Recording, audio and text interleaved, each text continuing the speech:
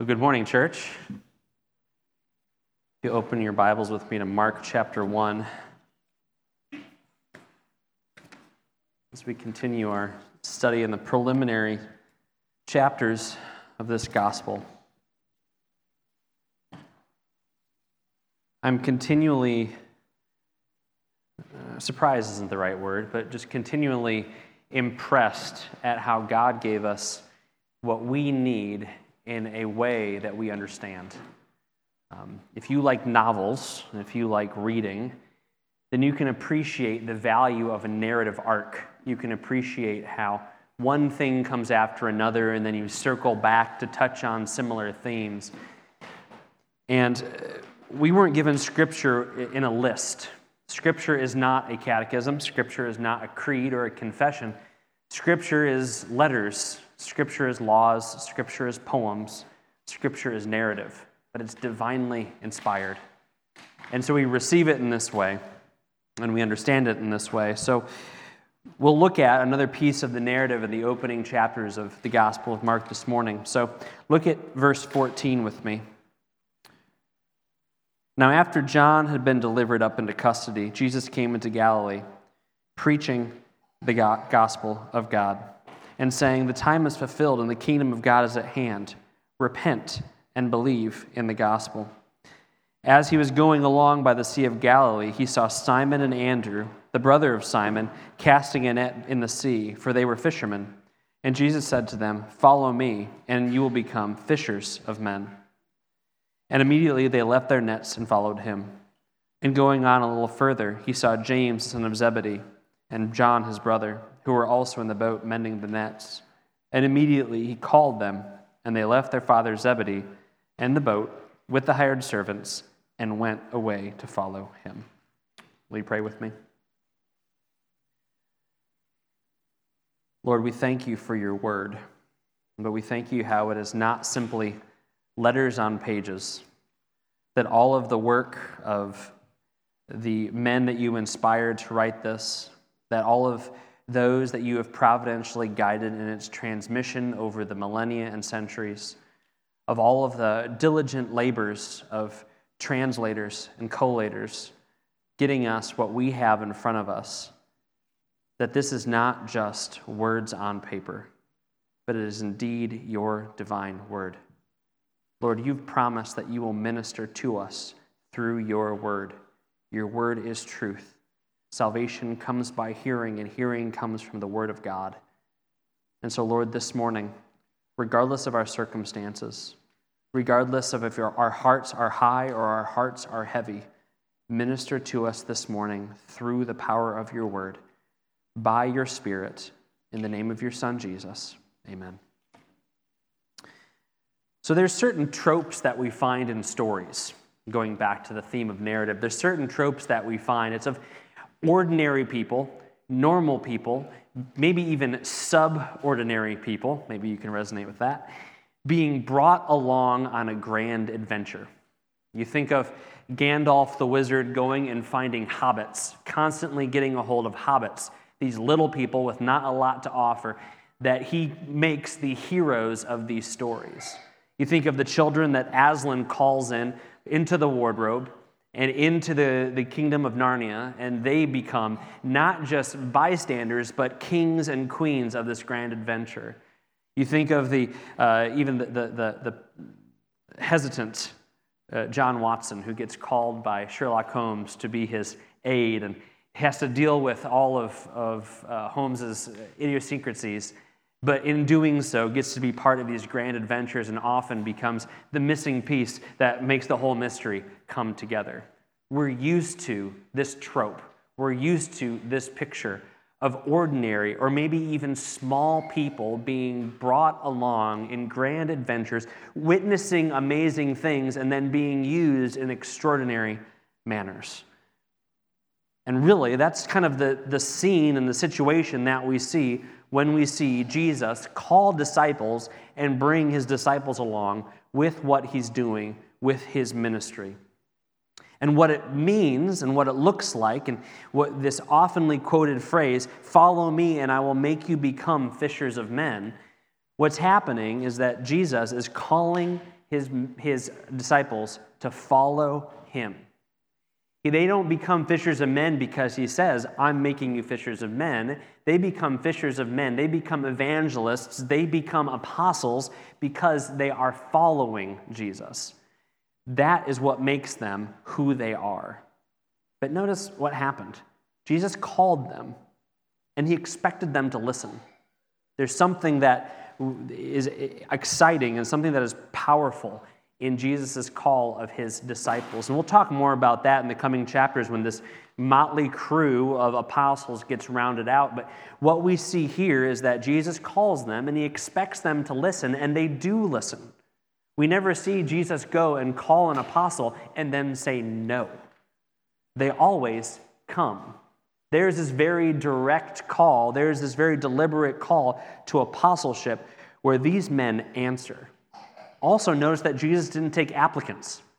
He didn't go out and find the smartest, the tallest, the richest, the best looking. He didn't even go into some sort of intersectionality quiz and see, I need to make sure I fill every quota. That way, when people read the Bible in the 21st century, they can see how diverse and how open-minded I am. Jesus called the kind of people he wanted to call, and they were normal. They were ordinary. And oftentimes, they had a lot of work to do to get where he wanted them to be. And so what we see, and we went through very quickly these verses 14 through 20, on the heels of last week of learning who Jesus was, learning who Jesus is, that Jesus calls these apostles. And then keep this in mind as we go forward through the rest of this morning's text, the rest of chapter 1, that he's called these men to come along and to follow him and to become fishers of men. So everything that we talk about, everything we look at this morning, Jesus' authority being the major theme of this morning's text, the apostles are bearing witness to this. And these things, the things that we're talking about, were the things that the apostles were meant to witness so that they could be fishers of men. And by extension, and to make this very applicable, to make this very pertinent for us this morning, these are the things that we are to witness so that we may become fishers of men. Sometimes we think, well, the pastor, the elders, the people that have gone to the evangelism seminar, the people that have read enough books, the people that have gotten to a certain age, the people that have a certain personality, that's the kind of people that God is going to use. When the fact of the matter is that we are meant to see ourselves in the apostles. Not read ourselves into the text, but find a line of continuity. Normal people, called, and because they are called, that's what makes them special. It's not them, it's the call. It's the one doing the call. So that brings us to the bulk of this morning's text. So keep this in our minds as we look through this today. This idea of Jesus bringing these men along is now being indelibly linked to the things that we are about to be exposed to as we go through the Gospel of Mark. So look at verse 21, and we'll look at a few verses here, verses 21 and 22. And they went into Capernaum. Immediately on the Sabbath, he entered the synagogue and began to teach. And they were astonished at his teaching, for he was teaching them as one having authority, and not as one of the scribes. Mark sees Jesus' ministry as teaching. This is the very first thing that we see Jesus doing in the sense that we usually think of Jesus doing things. So we've seen him be baptized. We've seen him begin to preach. We see him call his apostles. Those the first things happen in these first 20 verses of the Gospel of Mark. But as far as Jesus' first step in formal ministry goes, his normal day-to-day kind of thing, he doesn't get baptized every day. He doesn't call apostles every day. But of the things that he does every day, the first thing that we're introduced to, and the thing that I believe, and Mark's text certainly bears this out, that is intentionally given to us so that we are not mistaken at what Jesus' purpose is, and Jesus' point is, and Jesus' primary function is that Jesus is a teacher. Jesus is called a teacher 12 times in the Gospel of Mark. He's never called an exorcist, although we'll see that here in a minute. He's never called a healer, although we see that here in a minute. Jesus is called a teacher. Teaching matters. Teaching is an essential aspect of Jesus' ministry.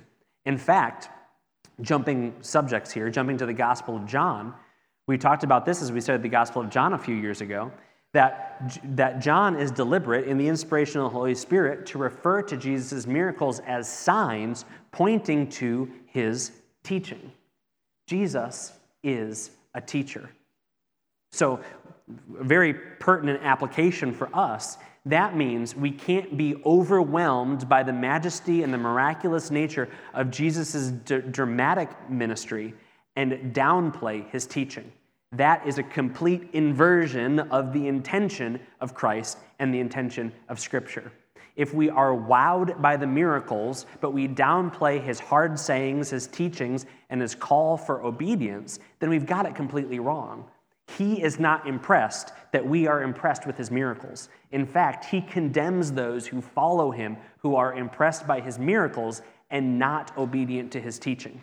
What a wake-up call for the church. What a wake-up call for those who find themselves on the periphery of Christianity, who are impressed by this man Jesus and the miracles that he does, but don't heed his words. Mark makes it clear that Jesus is a teacher. But what kind of teacher is he? We see this in verse 22, that those who were hearing his teaching were astonished at it because he was teaching as one having authority and not as the scribes. Scribes of that day, they followed schools. So kind of like today, you want to get into the right college, and if you get into the right college, you can wear the nice hoodie with that college's name on it, although you can buy that. You don't have to necessarily go to the school. But you can say, this is where I went to school, and so this is my pedigree, this is my bona fides, this is my alma mater. This is who I follow in. I learn from these kind of people. I pay this kind of money, I'm this much in debt, etc., etc. And so the scribes, they followed these schools, and they would say, I teach in this line of teachers. And they would claim authority on other men's reputation. So it wasn't even necessarily on their teaching, it was that they can trace back to somebody who taught 10 or 20 or 100 years ago that I teach in the same line or in the same vein or in the same school at this scribe. And so consequently, they were rehashing the same arguments. They were talking about the same things, and what they weren't necessarily talking about, and a lot of the literature from this time, from the rabbinical schools, bears this out, it begins to be very derivative of Scripture. It's almost like we have today, where people feel like they have to come up with a new interpretation. They have to come up with a new thesis. So much of what we find in outside of the conservative evangelical journals is really outlandish, wild attempts at having new interpretations of tried and true orthodox passages that the church has essentially agreed on for the last 2,000 years. In the 19th century, you saw people that thought, how do we make a name for ourselves theologically? How do we write new books? How do we start new schools? We're just going to start going out of left field. And that's essentially what you saw with some of the scribes, and what we even have remaining today in extant manuscripts from these scribal schools, is they begin to make names for themselves. They begin to try to come up with new and novel interpretations. And this all ties back to what we've talked about before of Christ's admonition for those who are badly shepherding Israel because they are not drawing them to their Savior. But Jesus didn't have this authority. He had a true authority, and in fact, John had a good Greek word this morning.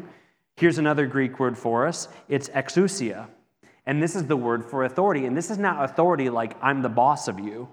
This has an authority sense to it that has almost a supernatural nature. So we see this word and we see this idea elsewhere in Scripture, sometimes talking about supernatural authority that only God has. So the prerogative of Yahweh, a prerogative of God, but also sometimes in talking about the kind of authority that supernatural beings have over earth. They are not confined to the tangible. They're not confined to the physical. They are not limited in the way that we are. And so this word, throughout the New Testament and also through other Greek examples, shows that what is being attributed to Christ is not authority in the sense like he knows what he's talking about, although he does, but it's authority in a sense that this is a higher authority. He is speaking in a way that has power. And as I alluded to earlier, and as I mentioned as we prayed, and as for illumination as we open up the Word of God, we need to believe that the Word of God has power. it does something. It is not simply one clever way of articulating truth. It is the truth. And that's what those who were observing Christ were experiencing. They weren't simply saying, he sounds smarter, he can speak better, he can talk gooder than those people that are in front of us doing it on a day in, day out basis. They are saying, he's speaking in a way that actually has pop. It actually does something. It's causing a sizzle. It's causing me to resonate with it. It's stirring up my spirit. That's what's being said in verse 22. Jesus had this authority, and that authority lined up with Scripture. It lined up with Scripture. It was not something new. It was not something different. He was not coming to abrogate the Old Testament. He was coming to explain it in a way it hadn't been explained before, both because of the abuse of the current scribes and teachers, but also because he is the fullness of that revelation. He is the explanation of the Old Testament. He shows what it is meant to be. So he has authority to teach. And this is the primary authority, that the authority that we see in the coming text, in the coming verses, is going to point us back towards. Jesus has authority to teach. But now look at verses 23 through 28. Through 28. So he's teaching, and immediately, and real quick, I love the formatting of my Bible, a Bible that my church gave to me earlier this year. It actually starts every verse left justified, which is very easy for helping me not squint as I'm preaching. But also, you notice in the Gospel of Mark, virtually every verse begins with and. This is this pace that Mark is driving us through. He wants us to see how everything is connected. This is not some sort of like dictionary listings. Like Jesus did a thing. Jesus did a thing. It's these things build on each other. And so he's teaching, and then verse 23, and immediately there was a man in their synagogue with an unclean spirit. And he cried out, saying, "What do we have to do with you, Jesus the Nazarene? Have you come to destroy us? I know who you are, the Holy One of God." And Jesus rebuked him, saying, "Be quiet and come out of him." And throwing him into convulsions, the unclean spirit cried out with a loud voice and came out of him. And they were all amazed, so that they were arguing amongst themselves, saying, "What is this? A new teaching with authority. He commands even the unclean spirits, and they obey him." And immediately the news about him spread everywhere into all the surrounding district of Galilee. Here we have the beginning of Jesus' miraculous ministry. Although we already had a miraculous manifestation of the triune presence of the Godhead earlier in chapter 1, here we see Jesus performing a miracle proper, as it were. We see him casting out a demon. But first, let's notice where this demon was.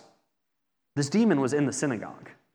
This demon was in the church for all intents and purposes. It's not church, but like in the sanctuary, right? The synagogue was not immune to evil. And in fact, one of the things that we begin to see, and as Jesus has more interactions with the scribes and with the Pharisees, is that it wasn't even that the synagogue was not immune to evil. It's that the synagogue, you could even say, has an evil element to it. That there was no power there. Jesus had authority to cast out demons. Jesus had authority to teach. In both of these things were not the kind of things that were being manifested in the synagogue by the Jewish authorities.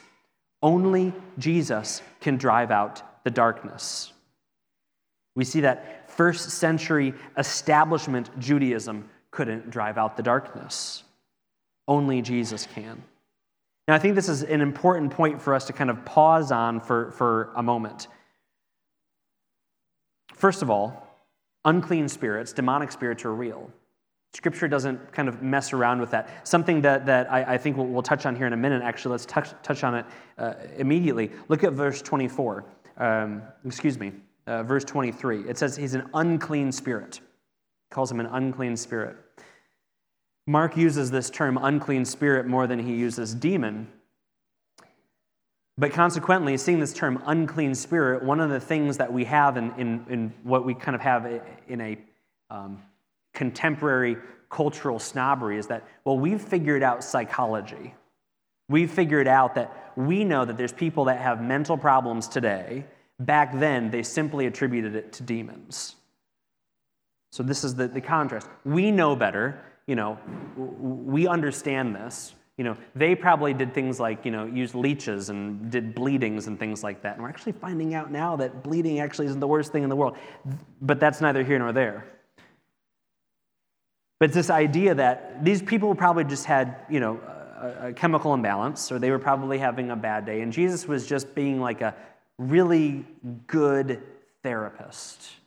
He was providing them with just kind of the words they needed to self-actualize and get right back on track. Okay, if this person simply had a mental illness, a behavioral problem, what he says in verse 24 is very bizarre. What do you have to do with you, Jesus the Nazarene? Have you come to destroy us? People who have behavioral, mental conditions, why would he be concerned that Jesus was going to destroy him? But even more telling is what his next words in verse 24 are. I know who you are, the Holy One of God.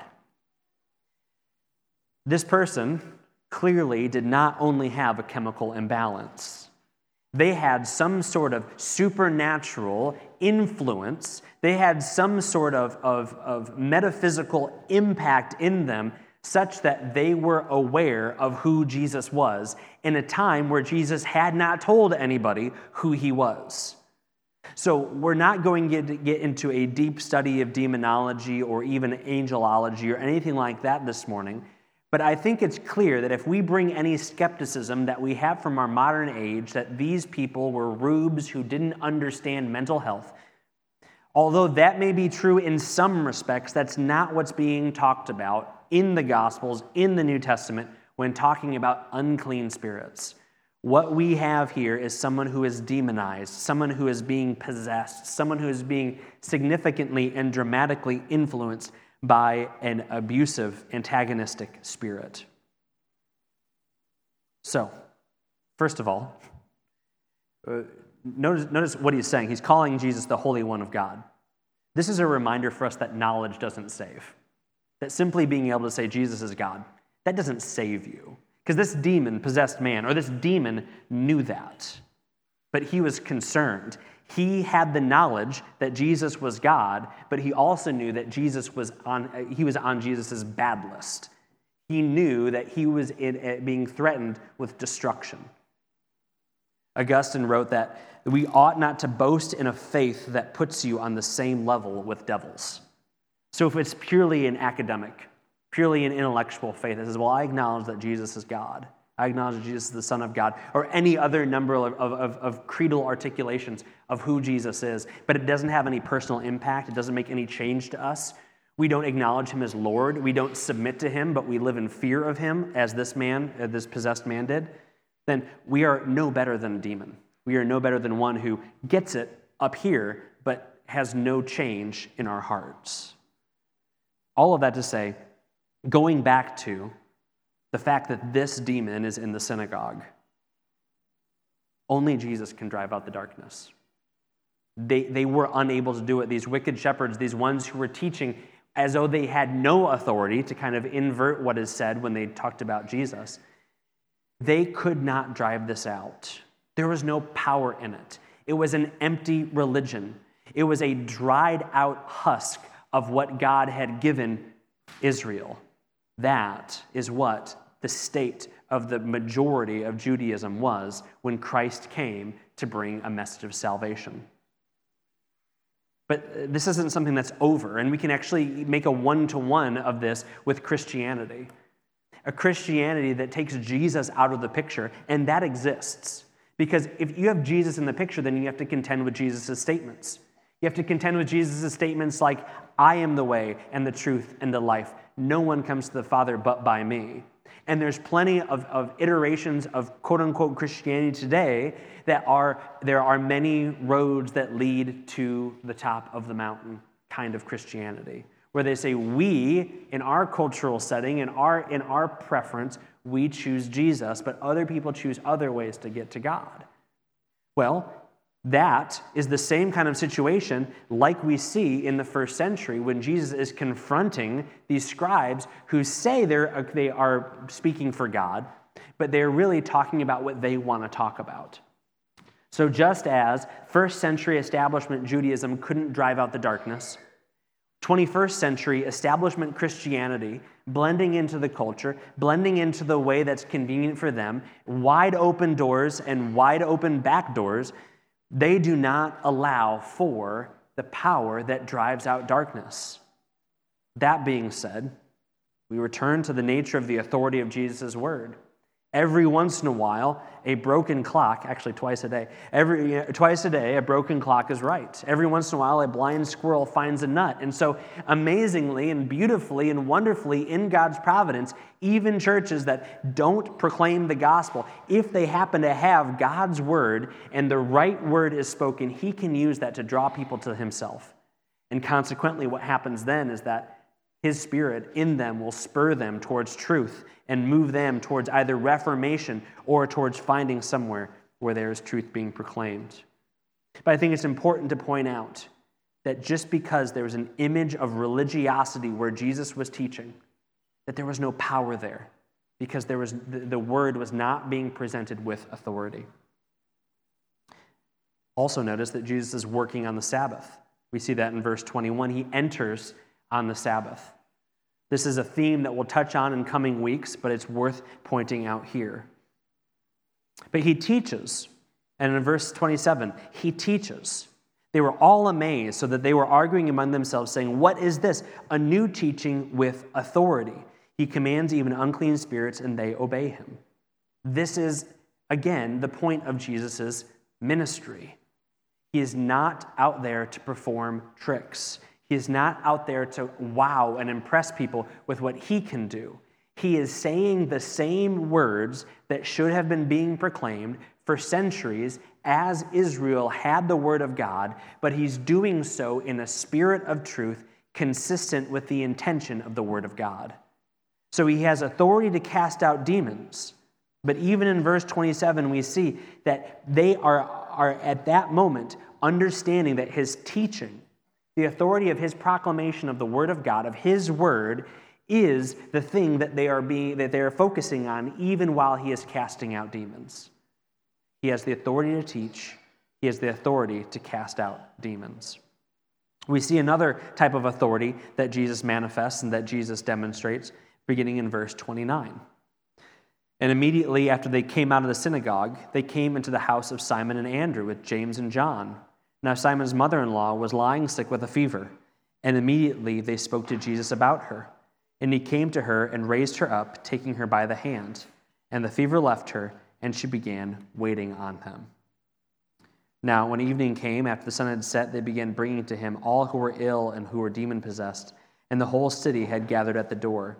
And he healed many who were ill with various diseases, and cast out many demons, and he was not permitting the demons to speak, because they knew who he was. First of all, I think this text proves that once you start feeling better, you got to get back to work. Not really, but it's kind of fun. So what happens? A few things happen. So they leave the synagogue. They go into the house, into Peter's house. Peter is referred to as Simon in this text. And Peter's mother-in-law is sick. And what happens? Jesus heals her. What does he do?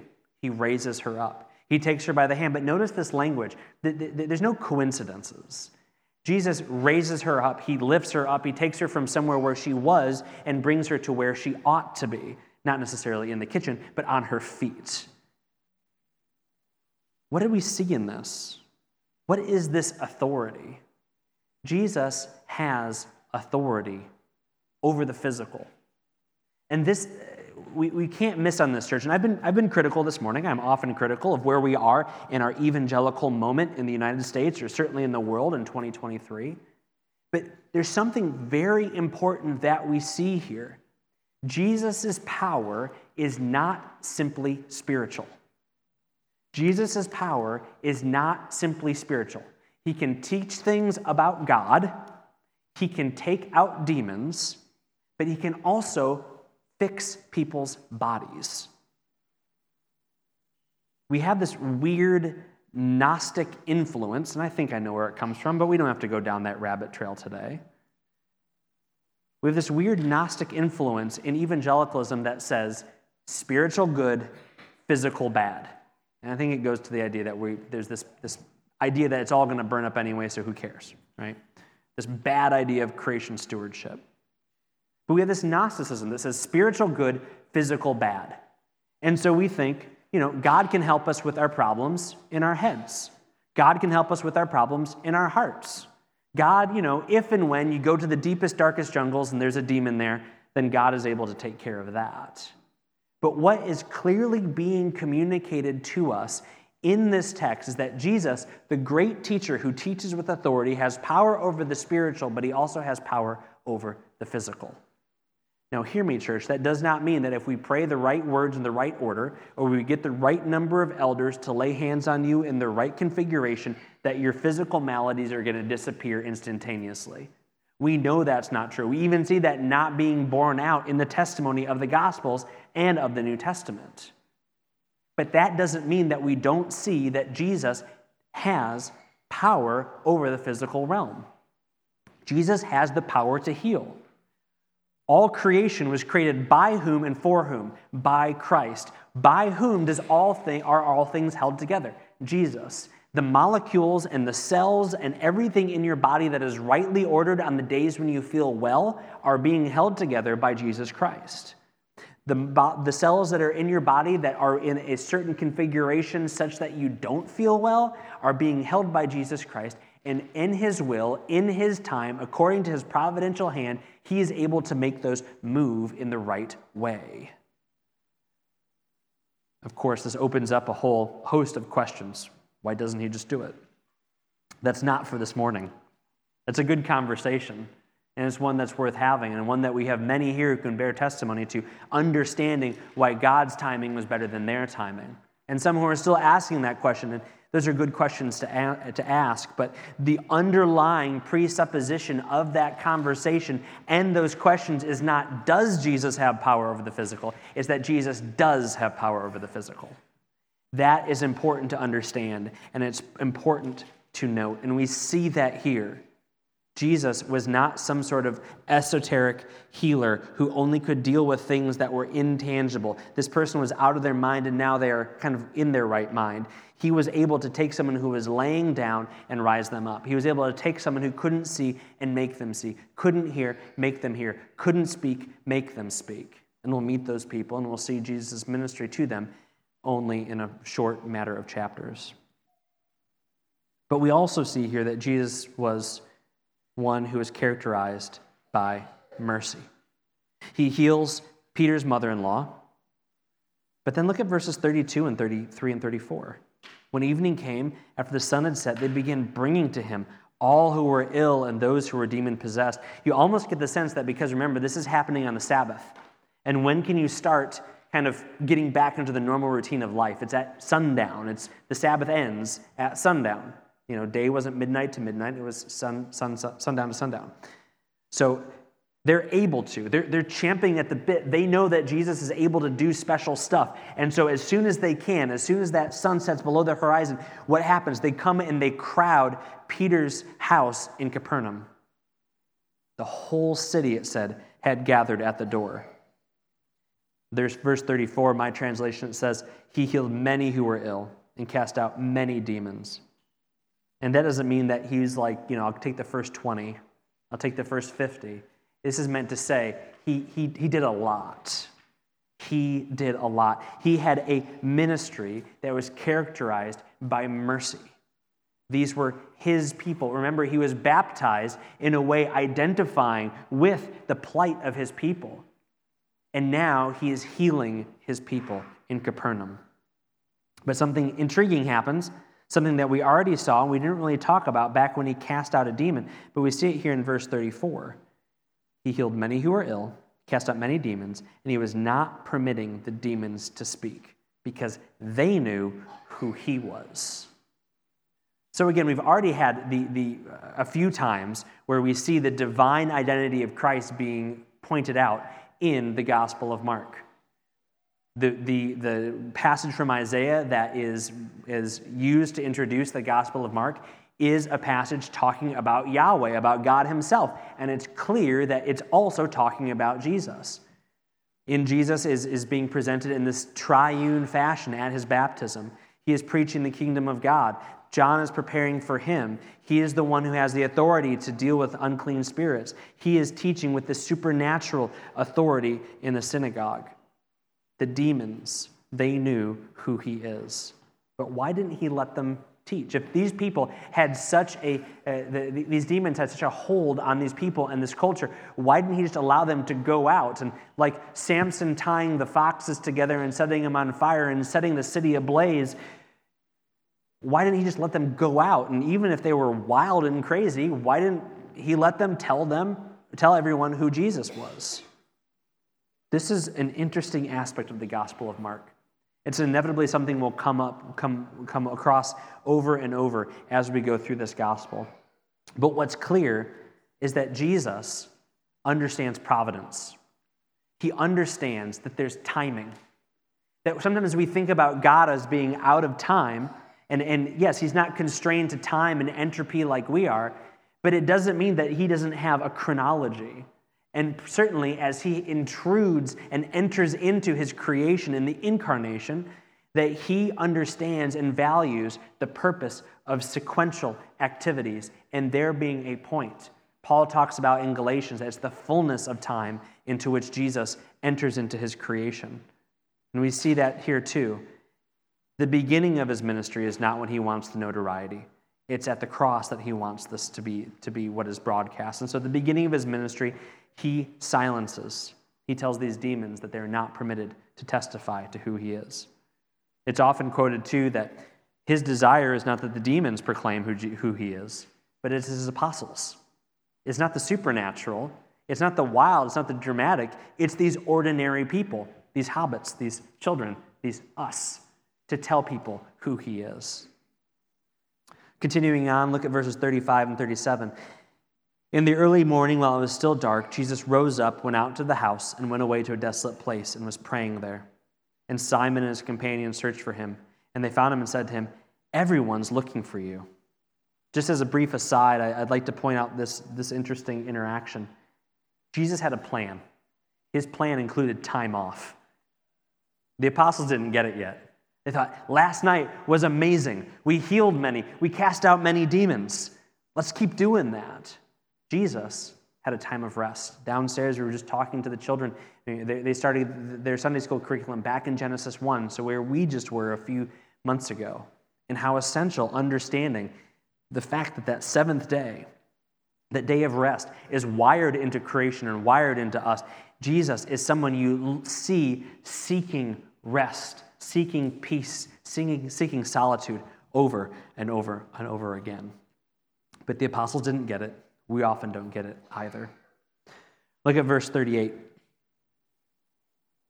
And he said to them, "Let us go elsewhere, to the towns nearby, so that I may preach there also, for that is what I came out for." And again, that is what I came out for. He's about to cast out a demon. He's about to heal more people. But what did he come out for? He came out to teach. And he went, in verse 39, preaching in their synagogues throughout all Galilee and casting out the demons. It seems like there was a significant demonic presence in the synagogues, once more emphasizing that it wasn't simply this neutral place where there was a vacuum of spirituality, but because of the poor stewardship of the Word of God, an actual evil presence had come in. That's what we're meant to see and meant to think about when we read the Gospel of Mark. Look at verse 40. And a leper came to Jesus, pleading with him and falling on his knees before him and saying, "If you are willing, you can make me clean." And moved with compassion, he, Jesus, stretched out his hand and touched him and said to him, "I am willing, be cleansed." And immediately the leprosy left him and was cleansed. And he, Jesus, sternly warned the man and immediately sent him away. And he said to him, "See that you say nothing to anyone, but go, show yourself to the priest and offer for your cleansing what Moses commanded as a testimony to them." But as he went out, he began to proclaim it freely and to spread the news around to such an extent that Jesus could no longer publicly enter a city, but stayed out in desolate areas, and they were coming to him from everywhere. So we see, once again, Jesus tells the demons to be quiet because, again, Jesus' timetable is better than the demons, and Jesus himself is better than the demons. This is something that we again are going to see again here in a moment, that Jesus has a timetable. This is an integral part of his ministry. But of course, what we see in verse 42 is that Jesus encounters a leper. Now, we don't have a lot of time to talk about this. I don't want to talk your ear off. It's a leprosy joke. Oh, man, that's rough. Anyway, but contemporary leprosy is probably not what we're talking about here. Contemporary leprosy is probably not what we see in the New Testament. Because the leprosy that we see in the New Testament, the leprosy that caused people to have to go out of the camp and were ritually unclean, you go back to Leviticus, and the same laws that are being enforced against people with leprosy in the first century seems to be the same kind of leprosy that you saw back in the Levitical Code, which was a kind of leprosy that was transmitted by not only skin contact, but the materials and the things that skin touched. Such that if somebody had this, they had to have their walls re-whitewashed, and they had to have all of their garments and material possessions either bleached, burned, or replaced. So this was a legitimate problem. This was a legitimate illness. Not to say that contemporary leprosy that we still have today in parts of the world isn't, but this seems to be something even more extreme than that. And what does Jesus do? The way that Jesus heals, Mark's gospel, it's very, very deliberate to talk about the way Jesus heals. Look at verse 41. And moved with compassion, he stretched out his hand and touched him. One of the things that you'll see if you read commentaries of this passage of just, people cannot get away from the poignant picture that's being painted here. Jesus' cleansing is what takes place of the filth. Kind of like what John talked about. At a spiritual level, what we see in Jesus' becoming human is taking our place. Here, Jesus touches the untouchable, loves the unlovable, heals the unhealable in one touch, that personal element. And in doing so, shows his compassion. He could have spoken and healed him, but think of the compassion that went into a touch. It's not always easy to hold the hand of a dying person. It really isn't. They don't feel good. It's not a good situation. I mean, let's be clear. There's nothing, for a pastor, for someone in hospice, it's not any better. But it's never something you regret doing. It's never something you say, oh man, that was icky. It's something that you know has power. Something that you know means something. It's something that we were unfortunately deprived for needlessly for the last few years, and we're only now beginning to understand and appreciate the problems that it caused. Holding someone's hand when they're hurting. Holding someone's hand when no one else will hold their hand. It means something. Jesus held the last person's hand that anyone would have expected his hand to hold. And he was doing it. He was healing someone who didn't only get a diagnosis, but because of the nature of this illness, received a sentence of banishment, a sentence of separation. And in one foul swoop, Jesus not only showed compassion, not only healed him, but brought him back into fellowship, brought him back into community. Notice he didn't just heal him. In verse 41, it says, he is cleansed. That's what this man was asking for. He wasn't even necessarily asking, just make me feel better. Cleanse me. Bring me back to where I should be. And in verse 42, it says that. The leprosy left him, and he was cleansed. Jesus cleanses him and tells him to obey. What does Jesus tell him to obey? Look at verse 44. Once again, is Jesus getting rid of the Old Testament? Absolutely not. He says, see that you say nothing to anyone, but go, show yourself to the priest, offer for your cleansing what Moses commanded as a testimony to them. Notice Jesus doesn't say, hey, everything's new. There's a new boss here, different than the old boss. You go to those priests and say, I don't owe you anything. Jesus healed me. He says, this is how we're doing things still. You're listening to the law still. You are an Israelite on this side of the cross. He doesn't say that, of course, but he's saying, still, fulfill your obligations. Obey. This man goes and does it. But Jesus tells the man to be silent. Sometimes this is presented as this guy having an evangelistic fervor, and Jesus saying, oh, well, he disobeyed, but he's telling people about me. When Jesus tells you to do something, you do it. And this is one of those tricky parts of this text. Jesus told this man to not tell anyone about him. And notice the demons, when we don't get any examples of Jesus casting out demons and the demons still telling people about who Jesus was. But this man and other people that we encounter in Scripture, not only does Jesus tell them to be quiet, but they are not quiet. They go and tell people about him. And consequently, it makes ministry hard for him. Jesus had a plan. It says in verse 45, but he went out, and the man who was healed went out and began to proclaim it freely and to spread the news around to such an extent that Jesus could no longer publicly enter a city, but stayed out in desolate areas, and they were coming to him from everywhere. The demons don't testify, but this man does, and it makes ministry hard for Jesus. There's much that we can say about that. And there's a lot of rabbit trails that we could go down. We don't have time for it this morning. But Jesus has a plan. Jesus has a purpose. And his purpose at this point was to touch people and heal people and to cast out demons and to teach them and to minister to them, but to do it in a certain way. Yet people caused problems. The apostles caused problems. We'll see that coming up. And even those he helps cause problems. So Jesus demonstrates his authority to teach, his authority to cast out demons, and his authority to heal. And notice who's there for all of it. It's his disciples. It's these men he's called, these people who weren't special, but who were simply called. They had nothing going for them. They were fishermen. At this point, it was only a handful who he called out of the boats. They weren't special. They were simply called. And what were they called to do? What does he ask them to do? He doesn't ask them to do anything. He just says, come and follow me. They were called at this moment to follow him. And what we see as the first steps of following Jesus is to witness Jesus' authority. They're standing there in the background as he teaches in a way that makes everyone uncomfortable. They're there in the background as he goes up to the guy who's raving in the corner of the synagogue because he's possessed by a demon, and Jesus begins to talk with him, and Jesus casts out this demon. They're there as Jesus walks over to Peter's mother-in-law and makes her stand up and then says, we're hungry.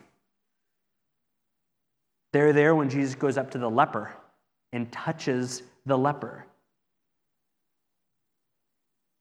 If they were a board of directors, they would have said, Jesus, stop. We need to take a vote. We know that you might be able to help this leper out, but let's make sure we're doing the best thing for where we are. Let's make sure we're all on the same page. Let's make sure we're managing our resources well. Let's make sure this doesn't affect your PR. But they're just there watching it. They're called, and at this moment, only to bear witness to Jesus' authority. And they were being prepared at this moment, at this kind of embryonic stage of their being with Jesus, to bear witness to his authority. These would be the things that they would come back to. These would be the moments that would be profound for them. For Peter, the one who inevitably influenced Mark, and Mark through the Spirit wrote this, why do we have this inclusion of his mother being lifted up, immediately being able to work in the kitchen? It's silly, but it's a personal moment that Peter is returning to decades after the fact. An early church father and chronicler of documents from the first centuries, Eusebius, wrote this in talking about this passage. He said, the disciples might have reasonably asked, how can we do this? How can we be fishers of men? How can we preach to Romans? How can we argue with Egyptians? We are brought up to use the Syrian or the Aramaic tongue only. What language would we speak to Greeks? How could we persuade Persians, Armenians, Chaldeans, Scythians, Indians, and other scattered nations? By what power will we ever survive this daring attempt? This would be a reasonable thing to say as they left their boats and as they followed Jesus. But they were immediately going to be witness to teaching with authority, casting out demons with authority, healing with authority. And then they would be promised that that authority would be given to them because Jesus had all authority in heaven and on earth, again, of the spiritual and of the incorporeal. And then that authority would be made manifest to them in a powerful way at Pentecost, where they would actually be given the language to speak to those nations. And in the coming days and weeks, they would through the Holy Spirit, be able to stand up and preach to the Romans, to argue with the Egyptians, to do all of these things that they could not have found possible. Like a tiny little hobbit being called from the Shire, going up to the top of a mountain, like a skeptical police officer or doctor being brought in to work with a genius detective, like children stumbling their way through clothing into a lamppost on a snowy path. But to a much greater extent, the apostles were brought along to do marvelous, amazing things. And although we're not apostles, we are disciples, and we follow in that apostolic tradition. And so as we read the gospel in the Spirit, we're called to follow Jesus. We're witnessing Jesus' authority, and we're being prepared to bear witness to his authority.